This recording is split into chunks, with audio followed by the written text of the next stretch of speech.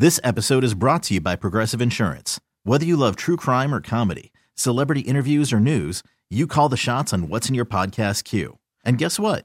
Now you can call them on your auto insurance too with the Name Your Price tool from Progressive. It works just the way it sounds. You tell Progressive how much you want to pay for car insurance, and they'll show you coverage options that fit your budget. Get your quote today at Progressive.com to join the over 28 million drivers who trust Progressive. Progressive Casualty Insurance Company and Affiliates. Price and coverage match limited by state law. TuneIn is the audio platform with something for everyone. News. In order to secure convictions in a court of law, it is essential that we conclusively. Sports. Shot clock at 4. Doncic. The step back 3. You bet. Music. You set my world on fire. Yes, and even podcasts. Whatever you love, hear it right here on TuneIn. Go to TuneIn.com or download the TuneIn app to start listening. Grant and Danny on the Fan. Much appreciate everybody listening to the show. Danny will be back on Monday. Hopefully at that time he and I are chopping it up, discussing a Commanders win over the Browns.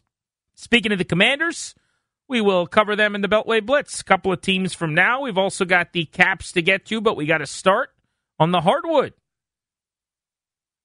The Blitz begins with a Wizards team that has won 4 of its last 5. And how about a 25-point win over the Phoenix Suns on Wednesday night? And they're favored tonight because the Magic, I don't even know who's suiting up for them after all of their players left the bench in a skirmish a couple nights ago. Our buddy Wes Hall's got some answers. NBC Sports Washington pre and post. Wes, things are looking up after a losing streak that felt like it would never end. The boys are rolling. That's why you got to have faith, Grant. You got to have faith. And now, mind you, I know it's difficult with a 10-game skid, so I appreciate everybody who's still on the board with us. But, yeah, man, the last 3 games have been really entertaining. This team continues to put up points. Guys finding ways to play together. I think the lineup with Porzingis and Gafford gets a jubilous thumbs up from everybody. Can we agree on that? Regardless of who Orlando has tonight. Yeah. I, too, don't know who they're playing. The going big thing has really worked. And I was talking to Ava Wallace about this yesterday. I really actually like, I don't want to say shorter minutes, but it seems like everybody is getting a shot here. Without Beal the other night, it was a lot of guys in that 25 to 32-minute range, and the bench was deep. I kind of liked the way they did it. Everyone had legs when they needed them to.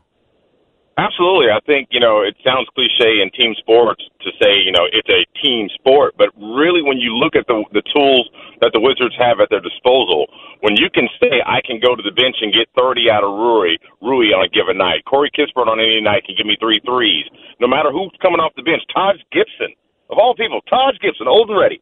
He can come in and give you 7 points that he's been averaging over the last 4 games. No matter who it is, everybody's ready to bring something to the table, and that's what makes these guys, a formidable little team to be matched up against, especially after Orlando. We got to deal with the Bucks twice in the new year. Ooh, it's going to be a challenge. Wizards minus 5.5 tonight against the Magic, minus 210 on the money line, total in the game, 225 and a hook. Here's why I'm interested in this, right? I think this is actually a chance for them to prove that they are turning a corner. They should beat the Magic. And the Magic, we don't know who's in and who's out necessarily because I'm sure there's some appeals and some things still coming down. But for people that don't know, they got into it the other night, and there's a chance that a bunch of guys from this roster aren't going to be able to play in some of these games coming up. They got to win this game. Like, if they lose, it's a really bad loss to me. Well, we talk about it all year long. You got to win the winnable games. And when you strike up the luck of getting against a team that so many guys are suspended, they can't even serve all the suspensions in one night. I think 6 of them are going to be out tonight. And then the next one, I think they play OKC, so they'll have some of the other guys serve it then. You have to win this game. You should win this game. When I saw the line at 5-5, I'm like, wait a second. We've won the last 3 or 4 times we played them down there, and they don't even have a whole team. But I get it. Vegas, they're geniuses, and it is what it is. But I think that should have been moved up to like 8 or 9. But you don't want to be overconfident. So, I'll chill out. But I am optimistic. That's how we'll put it. Optimistic. All right. So, of the top 3 best odds, best most likely odds, FanDuel opportunities tonight, I want to see what you like best because I've been tinkering with these. I got a Kristaps double-double in a Wizards win at plus 174. I got a Monte Morris hitting 2 threes in a Wizards win at plus 178. And then Kristaps, 25 points or more in a Wizards win. Really good value at plus 205 there. What do you like? Ooh, the last one, the 225 sounds nice, but the more likely is the first one. Unicorn is going to give you another double-double. He leads the team with him and a Wizards win. That's more than likely. The only thing that can hamper any of these is that if the Wizards get out to a big lead and they decide to pull those guys, and a guy like Jordan Goodwin, who we do appreciate, gets in and goes off for 20. But of the three, if I had to be smart, I'd take the first one, but my heart is with the third one. So does that make any sense? It does. It absolutely does. Where are we at on Beal, by the way, health-wise? What's the update? We're still game-time decision. He was a game-time decision last game as well, so hopefully he's good to go. If it were me and he's not, I'm fine with that because of what we've seen recently, and I want him ready to go against Milwaukee. We're going to see them on not back-to-back, but back-to-back matchup nights as soon as the new year turns, and I know we'll definitely need him for that matchup. But it'll be a game-time decision. Of course, we'll have it on ABC Sports Washington when it comes up. Yes, Sunday, by the way, in Milwaukee to start the new year. That's an 8 o'clock tip on the 1st, and then the following game is Tuesday night, and they are in Milwaukee for that one again, right? Isn't that that's the weirdest thing ever? They're just staying there and playing twice in 3 days? Well, yeah, it's part of this in-season series thing that the NBA is doing, and I kind of appreciate it because it diminishes some of the wear and tear of travel on teams, and financially it's more prudent as well. If you're in a city, if we can stack the schedule and put 2 nights there in a row, I'm cool with that. We did the same thing down in Miami. Now, mind you, those games didn't go the way we wanted them to, but scheduling-wise, I understand it. A little adjustment period, but I think it works out for everybody. It might be a little bit less distracting to stay in Milwaukee for 3 days than Miami in terms of the fellas finding other things to do. Hey, Wes, thank you, buddy. Much appreciated. Hey, brother, I appreciate it, and have a happy new year. You as well, bro. Have a great start to 23. All right, let's talk some puck. I'm conflicted. I am happy the Caps got a point last night, but I am frustrated. They let a second point get away, and that they probably should have won a 6th straight. Mike Vogel, WatchCaps.com, joins us now. Vogues, the second period, I thought offensively anyway, was really good. They gave up a goal in the final 20 seconds of the second going into intermission, and right then you felt like, okay, maybe we got ourselves a game. In the end, they gave up a goal with a few minutes left and lose in overtime. How should I feel about last night? Yeah, I think you're right, Grant. I mean, you're happy to get the point, and you're thankful to Darcy Kemper for getting the point. That's the 45 shots the Caps faced was the most they faced all season, and the second most they faced all season was also against Ottawa back in October when, let's be honest, they weren't playing anywhere near as well as they are right now. So yeah, it's frustrating for sure. The first period didn't go the way you would hope for a team that had won 10 of 11. They got outshot, outplayed. It just didn't look good, right? It didn't look like the last 5-6 weeks have looked at all. And like you say, they found a way to cash in on some Ottawa mistakes there in the second period, which, the 2 games previously against Ottawa, they hadn't had a real easy time of it at 5-on-5. So they get those 3 nice goals from Ovechkin, Strome, and Kuznetsov, and you're thinking everything's cool here. You're going to go into the third with a 2-goal lead, and for me, the breakdown on the second goal was really egregious, and an indication that they had gotten away from what they've been doing well. They've been talking about playing as a 5-man unit and all over the ice, and that's been at the forefront, at the crux of their improvement here of late, and they kind of hung Trevor Van Riemsdyk out to dry there as the only guy in the zone with 20 seconds left in a period. That can't happen. Ottawa was just finishing off a penalty kill, and yet it had 2 players in Washington's zone. Washington only had the 1. I don't know how you blow the zone like that late in a period in that situation with a 2-goal lead. And credit to Claude Giroux. He made a great play. He made 2 great plays. One to get a stick on the breakout pass, and another one to get to it and fire it to Tim Stützle, who made a great move and it scored a great goal. But that changes the whole complexion of the game going into the third period. Massive difference between a 1-goal lead and a 2-goal lead, and you just never really felt. I felt like even the front half of the third period, it was just a matter of when, right? They just didn't seem to have the the verve or the assertiveness that they've been showing here in the last 5 or 6 weeks. So it's just one of those games that got away from them, and hopefully they learned from it, and they got Montreal coming in here tomorrow and put the foot on the gas and get 2 points in that one, and I think people will forget about just chalk it up as a lesson learned and be thankful for the 1 point. Yeah, Vogues, it took the 41 saves from Kemper because it could have been a lot uglier in terms of goals allowed. I was worried when Karlsson went down about just how well they were playing on that side of the ice and maybe a regression. Like, coach us up now on the pairs and some of the options they have and the depth we're going to see here, because it's going to be tested a little bit for sure.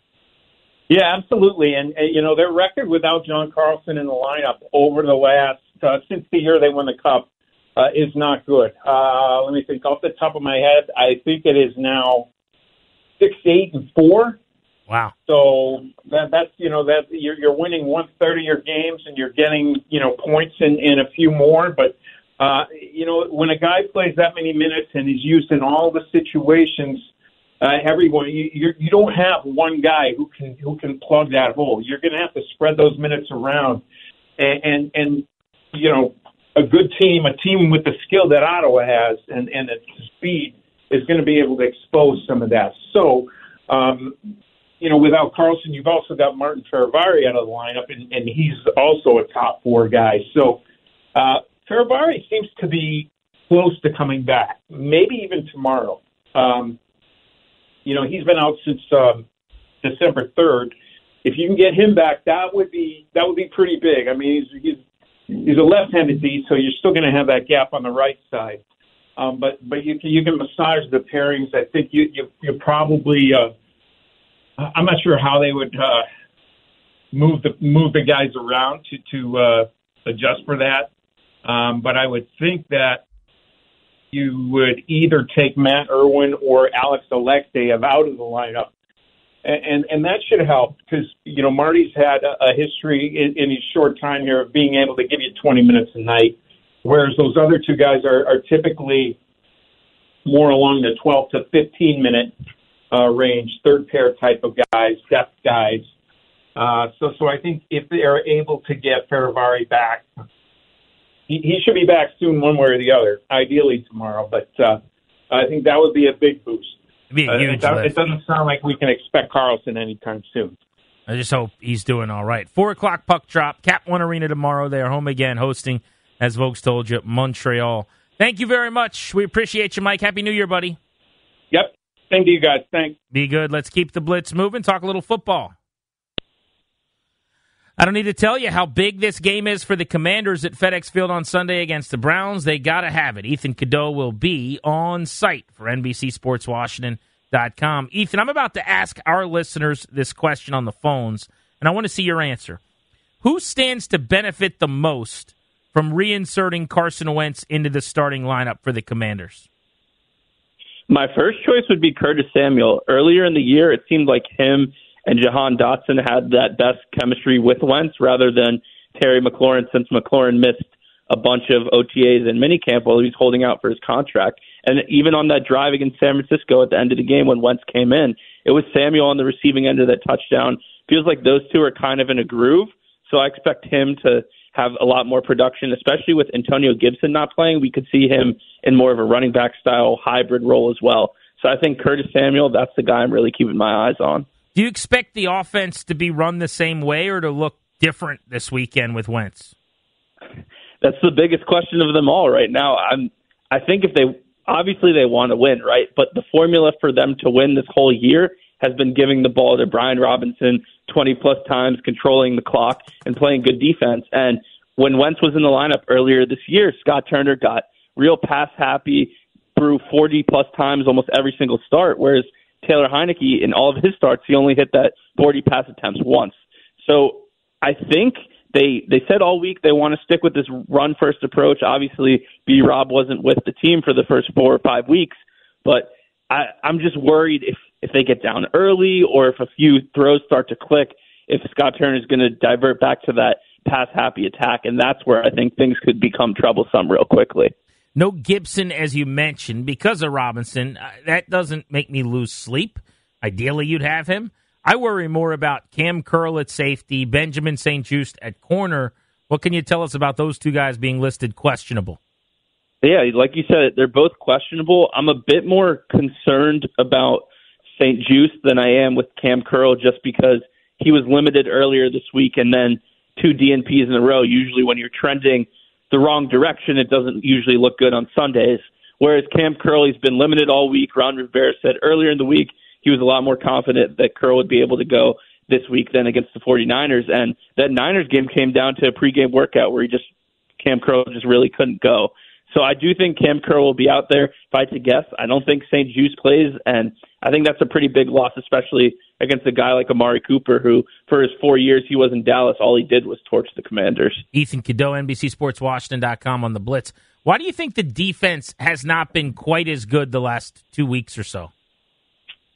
I think the St-Juste absence has been big. They kind of stuck him on the other team's best receiver throughout that resurgence winning streak they had, and he performed pretty strong. And even against Justin Jefferson in that Vikings loss, Jefferson got him early, but then besides that one long play at the end, St-Juste really stood his ground. When St-Juste has been out, they've played a lot more zone rather than man, and that's kind of hurt this defense as a whole. They just haven't been playing as well since a slight schematic switch. So if St-Juste can go, I would expect them to play a little bit more man than they have been in the past when they had success. But if he can, I'm expecting a lot more zone, and who knows, that could lead to some more defensive struggles, especially if Cam Curl, by some chance, can't go. What's your pick for Sunday? I think they're going to win. They have too much to play for, where Cleveland, I really don't think they have much to play for anything. They looked terrible against against the Saints last week.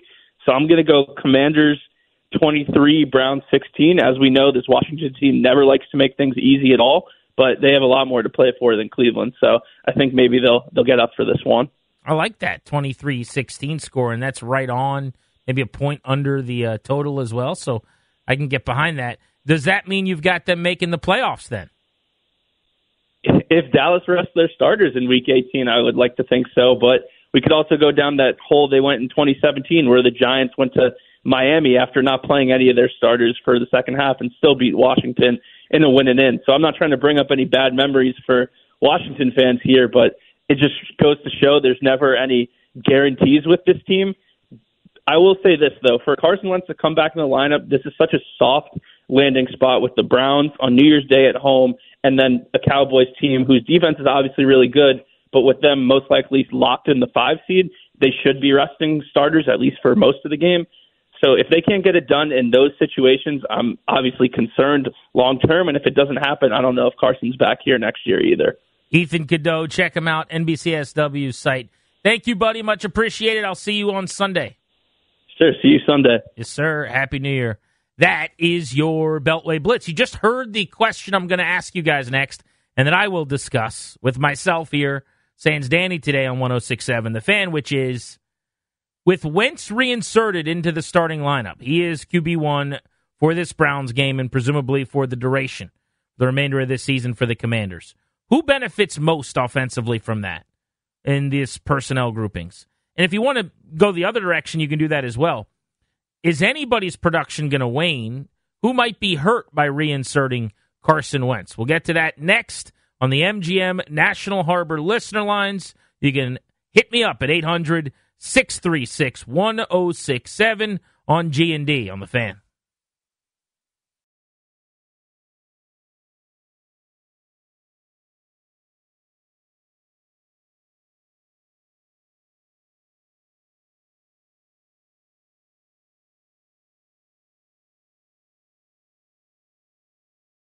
This episode is brought to you by Progressive Insurance. Whether you love true crime or comedy, celebrity interviews or news, you call the shots on what's in your podcast queue. And guess what? Now you can call them on your auto insurance too with the Name Your Price tool from Progressive. It works just the way it sounds. You tell Progressive how much you want to pay for car insurance, and they'll show you coverage options that fit your budget. Get your quote today at Progressive.com to join the over 28 million drivers who trust Progressive. Progressive Casualty Insurance Company and Affiliates. Price and coverage match limited by state law. You could spend the weekend doing the same old whatever, or you could conquer the weekend in the all-new Hyundai Santa Fe. Visit HyundaiUSA.com for more details. Hyundai, there's joy in every journey. TuneIn is the audio platform with something for everyone. News. In order to secure convictions in a court of law, it is essential that we conclusively. Sports. Shot clock at 4. Doncic. The step back 3. You bet. Music. You set my world on fire. Yes, and even podcasts. Whatever you love, hear it right here on TuneIn. Go to TuneIn.com or download the TuneIn app to start listening.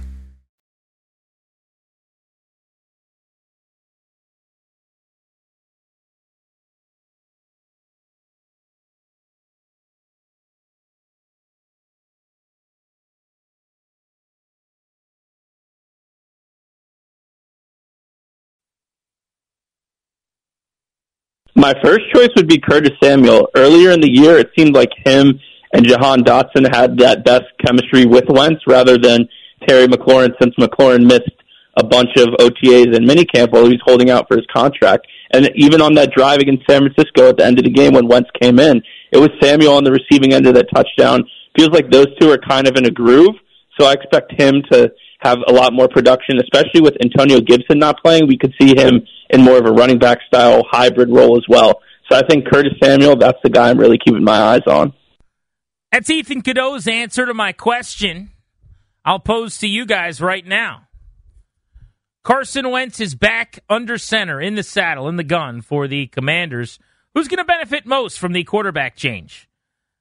MGM National Harbor listener lines 800-636-1067 are yours, and you can tweet me. I'll read some responses at Grant H. Paulson. I hate that Ethan Cadeau ruined my opportunity to say Curtis Samuel first, but I will double down with my guy. Been calling this. Do you remember how often Curtis Samuel got the ball early this season when Wentz was the quarterback? If you have Curtis Samuel in fantasy, play him this weekend. Week 1 against Jacksonville, Curtis Samuel had 11 targets and 8 catches. Week 2 against Detroit, Curtis Samuel, 9 targets and 7 catches. Week 3 against Philly, 10 targets, 7 catches. Through 3 games this season when Wentz was the guy, he was one of the most targeted players in the National Football League and was one of the leaders with 22 catches, averaging over 7 per game. That was through 3 games. Now, I will also admit that was a pass-happy team. They fell behind 22-0 at the half to Detroit. They had to throw it the entire second half. They fell behind 24-0 at the half to the Eagles. They had to throw it pretty much the entire second half of the third game of the year as well. Week 1 was even, and they were ahead, I think, 14-3 at halftime, but they were pretty much throw first for that game anyway. And I bring that up to say that game script dictated more throws means more targets for everyone, more catches. I mean, you're not going to get 10 or 11 targets or 8 or 9 catches for Samuel this week. But I do think you'll get something like 7, 8 targets, 5, 6 catches, 55, 65 yards, something like that. He had 5 targets, 5 catches, 52 yards, including a 20-yard touchdown, the bulk of which came after Wentz got on the field against San Francisco. The 52 yards in that game were higher than every game all the way back to Minnesota, and that's the only time he was over 55 since Wentz was playing. Think about that. Curtis Samuel, for a little while in the passing game, became a non-factor for the most part, comparative to early this season. The first few games with Heineke, he had 53, 50, 65, and then for a 3-game stretch, 28, 10, and 0 yards where he didn't have a single catch against the Falcons. The Giants game on the road in the tie in the Meadowlands, he ended up with a good line, 7 targets, 6 catches, 63. If you remember, most of that, I would be willing to guess like 4 for 40 or maybe even 5 for 50, was on the final drive and overtime of that game. When they went 91 yards and Heineke threw it every down to go down the field and tie the game, it was a bunch of Curtis Samuel with a little bit of Dotson at the end scoring the touchdown. But it's mostly been what you saw in the loss at home to the Giants, 3 for 44. I think Samuel gets back involved. And this extrapolates out larger than just him, by the way, because I know that the big conversation with Wentz was he didn't throw to McLaurin, and I think that that's true. I wonder if that was a lack of urgency to do so and a lack of a play calling to get him the ball, and if that's changed some with Heinicke, or if it's just that Four looks for him more. That's possible. As Ryan likes to say, 4 plus 17 always equals 6. Except when it doesn't, but sometimes it does. But Jahan Dotson was also way more involved until the last couple of weeks with Wentz than early Heinicke. Remember, he was hurt when Heinicke took over, so he didn't play in the first 3 games Heinicke started. But then he came back and he caught 1 ball for 14 yards against the Eagles, 1 ball for 13 yards against the Texans, and didn't have a catch with 1 target against the Falcons. 3 straight games, first 3 games with Heinicke, 2 catches for 27 yards. His first 3 games with Wentz, he had 9 catches for over 100 yards and 3 touchdowns. And he actually had 4 touchdowns in 4 weeks before he got hurt. Now, to his credit, he is on a heater again with 3 touchdowns in 3 weeks, with Heinicke throwing him the ball at the Giants, home against the Giants, and then at San Francisco. He's had 5 grabs, 4 grabs, and 6 grabs, and he's gone for 105 and 76 the last 2 games. So I would say, number 1, Samuel, number 2, Dotson. Who is hindered by Wentz? I'm not sure if I would say anyone in the passing game necessarily, but I'll be tracking this McLaurin storyline because you guys have turned me on to this, and I think it is a reality. It seemed like Wentz was more about spreading the ball around to the other guys, not keying on McLaurin, whereas Heinicke was kind of YOLOing, and he's down there somewhere just giving him a chance. But for every huge game he had with Heinicke, 113 against the Colts, including the game-winning snag at the goal line, 128 in Philly the night they knocked off the Eagles, 105 at the Giants in the tie. And we did see him make similar catches, similar targets against the Eagles in Week 3 when they were playing from behind in the second half. Remember, he had the 45-yard touchdown, went 6 for 102 with Wentz that day.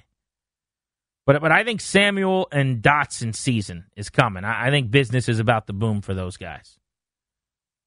As far as a player who might be hurt by the move, maybe Brian Robinson, if they go away from the run a little bit more often.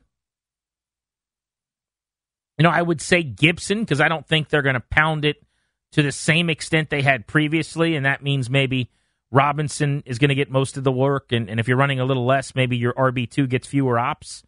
But Gibson's hurt anyway. I mean, Robinson's carries have been pretty consistent here in that he has had 22, 21, 18 in 3 of the last 4 games. The only time he didn't get upwards of over 17, 18 carries was the Giants game at home. Let's hit the phones. Who stands to benefit from the move to Carson Wentz? Yared is in Arlington on G&D. What's up, buddy?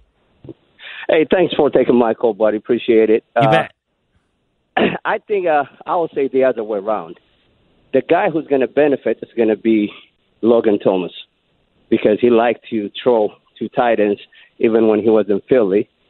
And secondly, I think because of the secondary of Cleveland, the running back, especially not Robinson, but the backup running back, he's going to have a big game. That's what I think. Appreciate you. So Jonathan Williams you're talking about? Yeah, Jonathan Williams. I can see it. Gibson is not playing, so Jonathan Williams, I think he's going to be having a big game on this game.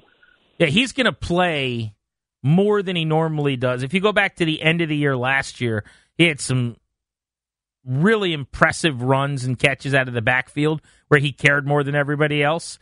Every opportunity for him is critical for the rest of his career. He's trying to prove he belongs. He's, I'm sure, always feeling like it could be the last chance he gets, right? He's always on the bubble of a roster. I've been a big Williams guy since he showed up. I think he's made the most out of limited opportunities for the most part, but every chance he's gotten, he's taken and run with. The Logan Thomas call is interesting. Where is Logan Thomas? We finally saw him against San Francisco in garbage time. He caught like 3 passes in a row on that last drive from Wentz. But he was mostly a non-factor in that game. 1 catch for 6 yards in the loss to the Giants. 1 catch for 7 yards in the win over the Falcons. 3 catches for 20 yards in the tie against the Giants. 2 catches for 12 yards in the Monday Night Football win in Philly. Catchless with 3 targets against the Vikings. No targets at all against the Colts in his first game back from missing the 3 games with injury. I have to imagine he's just not 100%. That's what I'm going with. And I don't mean the knee from the offseason. Remember, he got hurt and missed 3 weeks this year. I just have to imagine he's not as explosive or capable physically as what he was. But maybe I'm wrong. I mean, he's basically had 2 games where he's been a factor. And I'm counting the 49ers game that just came. Since week 4, basically. He's had 2 games where he was involved. Counting the garbage time production this past week. And the only other one was the Texans game where he was, I thought, really, really good. In fact, watching that game, it was a reminder, oh yeah, Logan Thomas is on this team. Remember how good he was 2 years ago? He went 5 for 65 on 6 targets. Since then, 1, 3, and 1 catch in the next 3 games, and 7, 20, and 6 yards for a combined 33. It's just not a factor. Now, some of that might be that Heineke doesn't throw to the tight ends as much. We know Wentz, to the caller's point, it was a great point by Yared, whether it was Ertz or Goddard or any of the other guys in Philly, he is always keyed on tight ends. It's always been a fixture in any kind of Wentz passing game. You saw it with the Colts last year as well at times. He did it here in Washington early in the season. Before he got injured, they had the backup tight end. I think it was Armani Rogers, remember, had a 23-yard catch in week 1 and had a couple of receptions receiving from Wentz. Back-to-back plays early in the season at one point.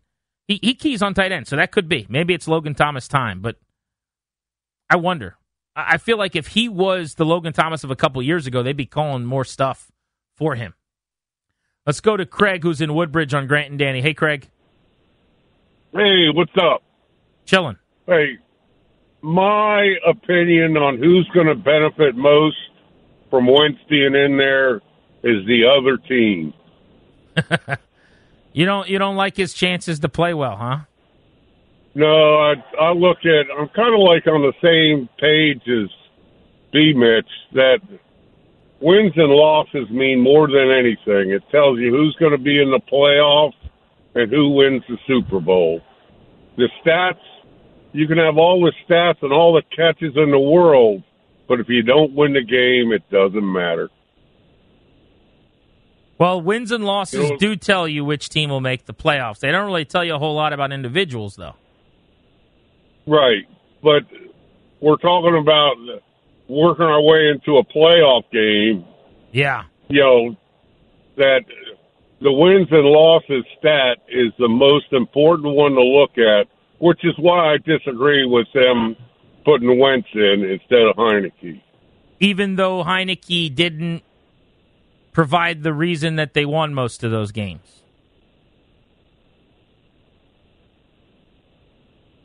Well, he was the quarterback.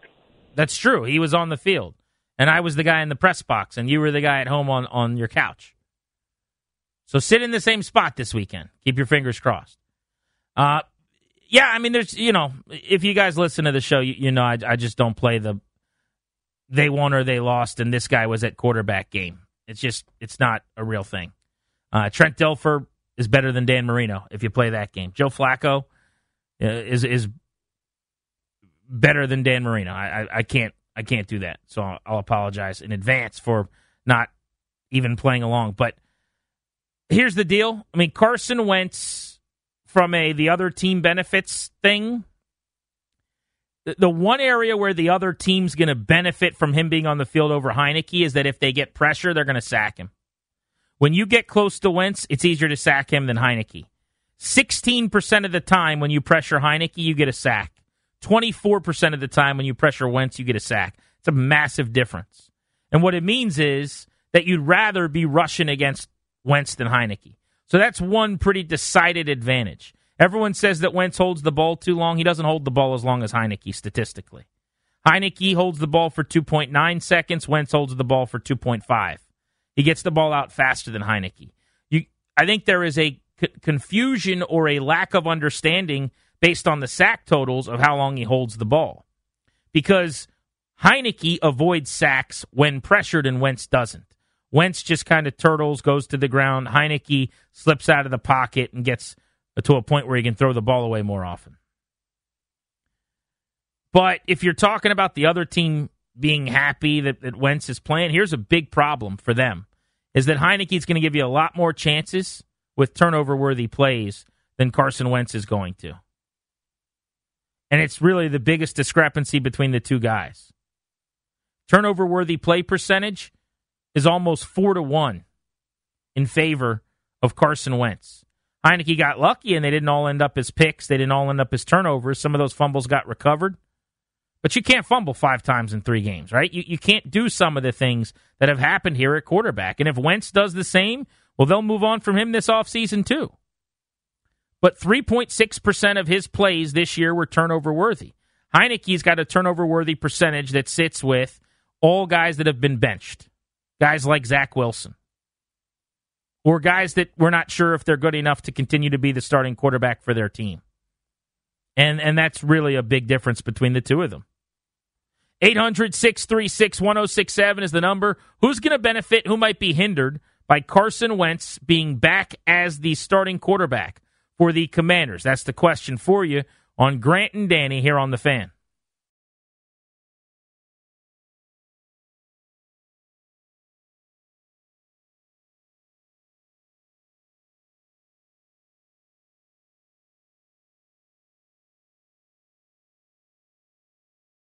We really need new phones. T-Mobile will cover the cost of 4 amazing new iPhone 15s, and each line is only $25 a month. New iPhone 15s? It's better over here. Only at T-Mobile, get 4 iPhone 15s on us and 4 lines for $25 per line per month with eligible trade-in when you switch. Minimum of 4 lines for $25 per line per month with autopay discount using debit or bank account. $5 more per line without autopay, plus taxes and fees. Phone fee at 24 monthly bill credits for well-qualified customers. Contact us before canceling account to continue bill credits or credit stop and balance on required finance agreement due. $35 per line connection charge applies. See T-Mobile.com. If your day sounds like we need the report ASAP, you deserve Modelo. If you've persevered through, you deserve this rich golden lager with a crisp but refreshing taste. Or if you overcame, 2 more reps, 2 more. You deserve this ice cold reward. Modelo, the mark of a fighter. Drink responsibly. Beer imported by Crown Imports, Chicago, Illinois.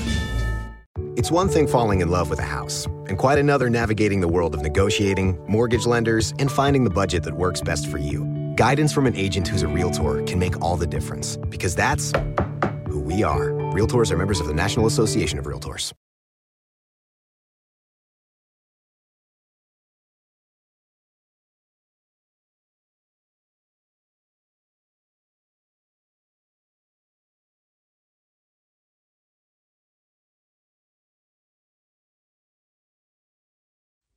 Congratulations to Maryland football, a bowl game winner today. Got to 8 wins for the first time in 10 years. 16-12 victory over the top 25 ranked NC State Wolfpack. A really good defensive team. They won a defensive game. Gave Roman Embiid 24 carries, averaged under 3 yards per carry. He was thumping. Tough sledding today, but they won the Duke's Mayo Bowl, which brings me to this. I'm seeing video of Mike Locksley getting the mayonnaise poured all over him. So if you guys don't know about this, and I'm sure you've heard at some point, this is how it goes down. It's a disgusting bit, okay? It really is the grossest thing going in sports. When the coach of the winning team in the Duke's Mayo Bowl has done his press conference, and they go and they talk to the media and all that, they go and they do this wacky, and I think there's a charity donation involved, which is nice, but they have to sit in a chair. And I don't know who gets to pour the Duke's Mayo mayonnaise on them, but I think people probably from the company pour mayonnaise all over the coach's top of their head. And almost like, Scherzer after a no-hitter getting the chocolate sauce, or a player after a walk-off home run getting a Gatorade bath. The coach just sits there and has a big youth soccer, your dad coaches you, and he's got that 2-handled cooler in the back of the car that's, the top screws off, kind of jug of mayonnaise poured all over your head. It's disgusting. It is as awful as it sounds. Well, here's why I bring this up. Mike Locksley, the head coach at Maryland, who we love, he comes on the station, good dude, pumped to see him helping the program get to heights they haven't been at in a while, wore one of those Brian Robinson jumbo hats to have the mayonnaise poured all over him today. Remember the B-Rob big hat that he wore in the locker room and started the big trend all over the country where everyone had these big hats? Mike Loxley, I'm on to you. This is strategic. He wore the big hat, so they pour the mayonnaise right on the hat. It kind of bounces and spills off to the side onto his shoulders. Now, he didn't completely get out of the mayonnaise shower because some got on his arms and his shoulder and his back, I'm sure. But he didn't have to deal with the face with the big brim or the top of the head. This was cheating, as far as I'm concerned. If you're going to do the gross mayonnaise thing, you can't wear the Brian Robinson big hat and not get any on your face or your head. Watch the video. Check it out. You tell me if you think Locks cheated just a little bit. All right, to the phones we go on Grant and Danny. Josh is in Richmond. Carson Wentz at quarterback. Who's going to benefit? Well, honestly, I'm just enjoying the whole conversation because, we still don't have a warm, fuzzy feeling about either quarterback. We feel they might do good. We have our suggestions, but we don't have a clear picture of what works best. But really what I wanted to emphasize even more, what's more interesting is that Ron Rivera is not in the conversation. When I think really we should be looking at him after 2 years, we still don't have a clear idea of what quarterback we're going to move forward with. Yeah, 3 years. I mean, not even 2. This is 3 years of this, and they don't know what their quarterback situation is going to be next year. We were talking yesterday that they'll be back in the veteran pool possibly, that they're swimming around looking for a life raft in the way of Derek Carr or Daniel Jones if he's not tagged, which he will be, or Tom Brady if he's available, which I think he's in Tampa or Vegas. But yeah, there's a real good chance they're looking for a QB again. They're calling on Jimmy Garoppolo like they did last offseason, reportedly. I mean, look, Wentz has a chance in these 2 games to play well in wins, get to the playoffs, and play well in a playoff game, and he'd be the guy next year because it'll be an easy justification for a staff that chose him the first time to just stand by him and say they were right when they're grading their own paper, so to speak. But the jury is close to being back in here, aren't they? I mean, the jury's ready to rule on this. Heineke played for several weeks, and it's very similar to what you got in Wentz. And Heineke was already here and made no money. And Wentz, you traded what would have been a second and a third and $28 million of cap space to go acquire. Like, that is a net loss. That's a really bad thing. You need Wentz to be decidedly better than the journeyman who was on someone's couch, who wasn't in the league a year and a half ago, who you could have just stayed with at no cost and built up around him. You need Wentz to be a lot better than that. And they're hoping that now Wentz looks a lot better. Now that you've seen Heineke at the Giants, home against the Giants, at San Fran, tie, loss, they're hoping Wentz comes in, lights it up a couple of times in a row here, and they go to the playoffs and they say, see, he is a lot better. Radio Manassas, Happy New Year, buddy. What's up? Hey, what's up, man? Happy New Year, bro. You too. Hey, man. Yeah, so I've been doing a lot of diving in, and I think De'Ami Brown and Curtis Samuel are going to be the biggest benefactors. Curtis Samuel, the first 5 weeks of the season, averaged 6.5 catches per game. And obviously we know what De'Ami Brown does, taking the top off the defense, with Wentz there rather than Heineke. So I really think that the X factors going the next 2 weeks is not Brian Robinson. If Brian Robinson's going to do what he does, whether it's with Heineke or Wentz, it just depends on if they give him the ball. But I really believe that Curtis Samuel's about to break out with, especially the way Jahan Dotson has broken out since he's been back from injury. I think Curtis Samuel's going to have a field day, and I think they're going to win this week for sure with it. So appreciate you. He spread the ball around, and they threw it more. That's a big part of it. They might throw it more, and they certainly might throw it downfield more frequently now because they feel like they can. That's what we're going to find out. All right, speaking of finding things out, I want some information on the other wild card hopefuls that are chasing Washington. That's the Seahawks, that's the Packers, that's the Lions. We're going to blitz the wild card hopefuls next on Grant and Danny here on The Fan. This episode is brought to you by Progressive Insurance. Whether you love true crime or comedy, celebrity interviews or news, you call the shots on what's in your podcast queue. And guess what? Now you can call them on your auto insurance too with the Name Your Price tool from Progressive. It works just the way it sounds. You tell Progressive how much you want to pay for car insurance, and they'll show you coverage options that fit your budget. Get your quote today at Progressive.com to join the over 28 million drivers who trust Progressive. Progressive Casualty Insurance Company and Affiliates. Price and coverage match limited by state law. Okay, picture this. It's Friday afternoon when a thought hits you. I can spend another weekend doing the same old whatever, or I can hop into my all-new Hyundai Santa Fe and hit the road. With available H-Track all-wheel drive and 3-row seating, my whole family can head deep into the wild. Conquer the weekend in the all-new Hyundai Santa Fe. Visit HyundaiUSA.com or call 562-314-4603 for more details.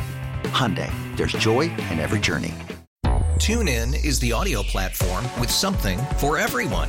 News. In order to secure convictions in a court of law, it is essential that we conclusively. Sports. Got clock at 4. Doncic. The step back 3. You bet. Music. You set my world on fire. Yes, and even podcasts. Whatever you love, hear it right here on TuneIn. Go to TuneIn.com or download the TuneIn app to start listening.